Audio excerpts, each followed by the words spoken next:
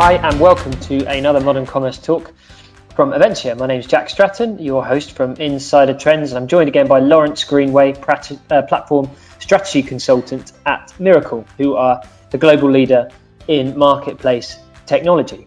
That there seems to be so many kind of good news stories around marketplaces, big and small. Everyone's been, of course, talking about the domination of marketplaces at the top end, like Amazon, but actually there's been so many kind of industry specific success stories as well, which have been brilliant. And it's evident, I think, even from a very basic understanding of marketplaces, that the benefits kind of for businesses and customers and sellers are enormous. And I think even just from the business point of view in building it in the first place, I would assume that this is really a kind of something that grows exponentially in terms of the different benefits, because as you add those new customers and it grows and you add more sellers, your revenues in all kinds of ways and the amount of data that you can collect and all these benefits just explode.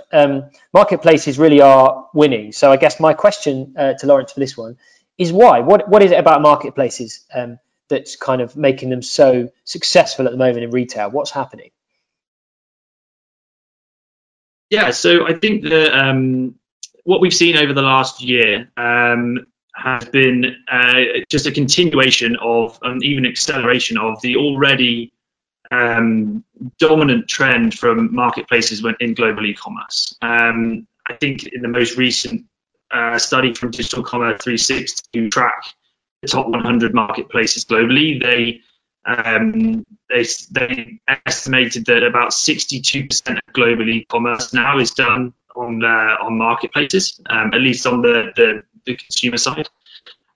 So yeah, nearly 2/3 of every penny spent online last year was spent on a marketplace. So clearly the marketplace business model is an effective one for selling online, and is taking over versus more traditional business models that have been at play for a long time. So yeah, I think that clearly there's a trend there, and our perspective on why marketplaces are winning, there's a number of layers you could look at. If you look just at the very top end, I think the agility element has been very important throughout the pandemic.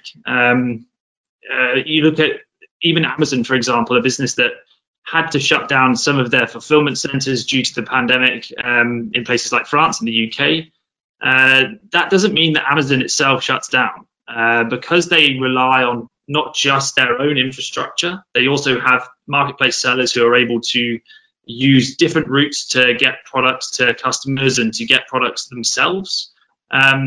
If you're a marketplace and you suffer from similar challenges, because you're able to leverage the ecosystem that exists around you, your agility in times like this, when things are very unpredictable, is much higher than a business that chooses to own that entire process.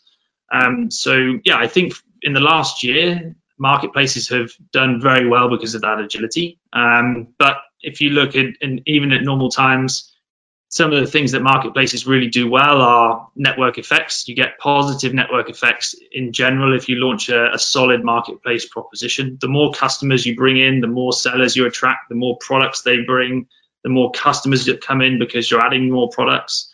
It's a pretty virtuous cycle, and if you get a marketplace business going well, that effect can be extremely powerful. So yeah, I think on those two levels over the last year, marketplaces have continued to do what they've already been doing. And it's I don't know for certain that this would be the case, but something we've noticed at Insider Trends during the pandemic is there's been a real acceleration of customers being more promiscuous, basically less brand loyal, less business loyal. Which goes in hand with the marketplace, the idea of marketplace is growing, actually.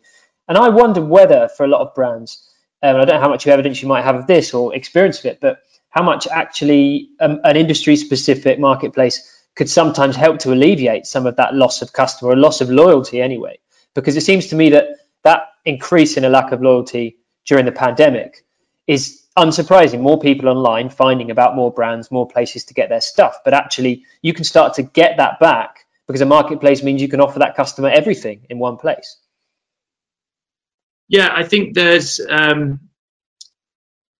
the internet consumer is a very fickle person in many ways. I know I am as well, and it's very easy just to open a new tab and find that same product being sold by another vendor somewhere else on the online, and for me to make a choice as to where I do that. I think what marketplaces do is they give a way to centralize some of that choice. And so if you can become that hub where customers will know that they're going to get a great offer, they're going to see a range of choice. Sometimes they can even see on an individual product level, when you look at Amazon and other marketplaces as well, multiple sellers selling the same product with different prices and different delivery times, etc. And so for a customer, that's great, because you're coming in, you're able to measure the choice that you get, you're able to shop a large range, and you're able to see choice. And I think if you can become that hub and create that level of choice, then customers are always going to be very ready to come and see what you have to offer. But yeah, if you limit yourself and you curate the range you have down to a point where you feel, I have one blue vase in my store, and then customers are coming to shop for maybe 20. With a marketplace, you can produce those 20 different vases very easily, because you're not having to buy those products, warehouse them, etc. So you can have a wide choice of blue vases and not really lose much on the profitability stakes. Whereas in a traditional retail model, you're going to have to buy those 20 vases, you're going to have to warehouse them, and then maybe take a loss on them if customers only like one or two of them. So I think the benefits there are very, very clear, and you're able to build that range quite easily with the marketplace just by recruiting the right sellers. So it's when it comes to that perspective, it's pretty simple trade-off. And from the business case, then, for me, I think I totally get it from the business point of view and why it's being so successful. The customers are getting more choice, centralized choice, which I think is a really good way of looking at it. Sellers, overall, is it a similar thing? It's kind of largely kind of win-win for sellers because it's easier for them. And is it better from a seller's point of view to maybe just have a few different marketplaces to be selling their wares?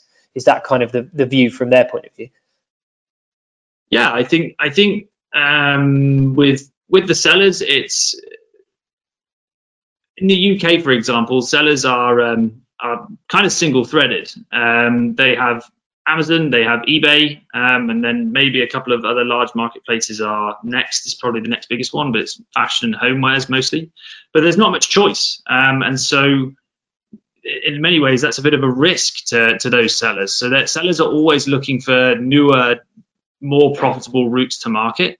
And if you look at a market like France, for example, where marketplace as a business model is adopted by 15, 16 of the top 20 online retailers there, sellers have a ton of choice as to where they can go and sell. And so it becomes a competition, much like you compete for customers, you start to compete for sellers as well. And so if you as a retailer are able to offer a good offering, and actually the best in class marketplaces are then adding additional services to support sellers in selling their products as well. So providing advertising and marketing services to those sellers, or fulfillment services if they're needed as well. And those are just additional revenue streams for the operator of those marketplaces. And when you look at Amazon, that can sometimes equal multi-billion-dollar businesses. I think their advertising business is well over 10 billion now.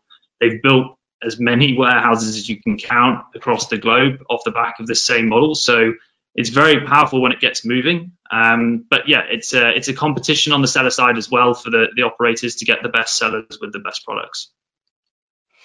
And just as a kind of final wrap up, and this might slightly put you on the spot, so I apologize in advance, but where I guess I'm kind of interested in, with this massive growth and a lot of these marketplaces, other than Amazon, of course, are making lots of money, and there's money going to be reinvested in these marketplaces and in marketplace technology. What's kind of the next big thing in marketplaces? Will they do you just see the kind of the way that they're made, structured and built continuing, or are there some big things that are likely to change in terms of what they offer and how they run? You know, even just how you were just talking then about marketplaces offering additional services, helping sellers to advertise and whatever. Are there, they're kind of newer things we should look out for?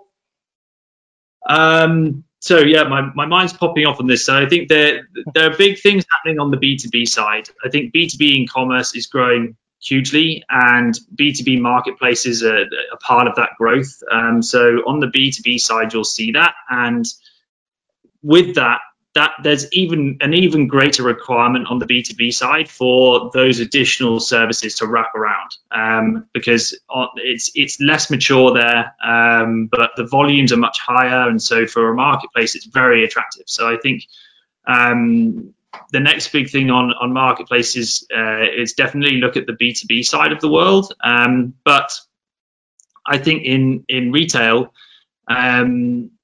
the big thing could potentially be also direct-to-consumer marketplaces. So you'll have large, massive brands, who previously haven't had any contacts directly with their end customer, starting to try and pull back some of that control. So, I mean, we're already seeing brands like Nike stating that they very clearly want to go more direct than they have done previously, and are very picky about the channels that they choose. So it wouldn't surprise me if a lot of large multinational brands would start to try and launch their own marketplaces to give consumers more opportunities to engage with that brand. And so, I think on the consumer side, expect to see things like that. But on the B2B side, it's a really, really big playing field out there that can be dominated in the years to come. Yeah, fascinating. And I think you're absolutely right about D2C. That feels like, one of the, if there was another big kind of emerging trend at the moment, that's definitely the one. Lawrence, thank you so much again for your time. It's been fascinating as always. That's all we've got time for this time, but please tune in again for another Modern Commerce Talk. Thanks very much for taking the time to listen. We'll see you again. Thank you. Bye.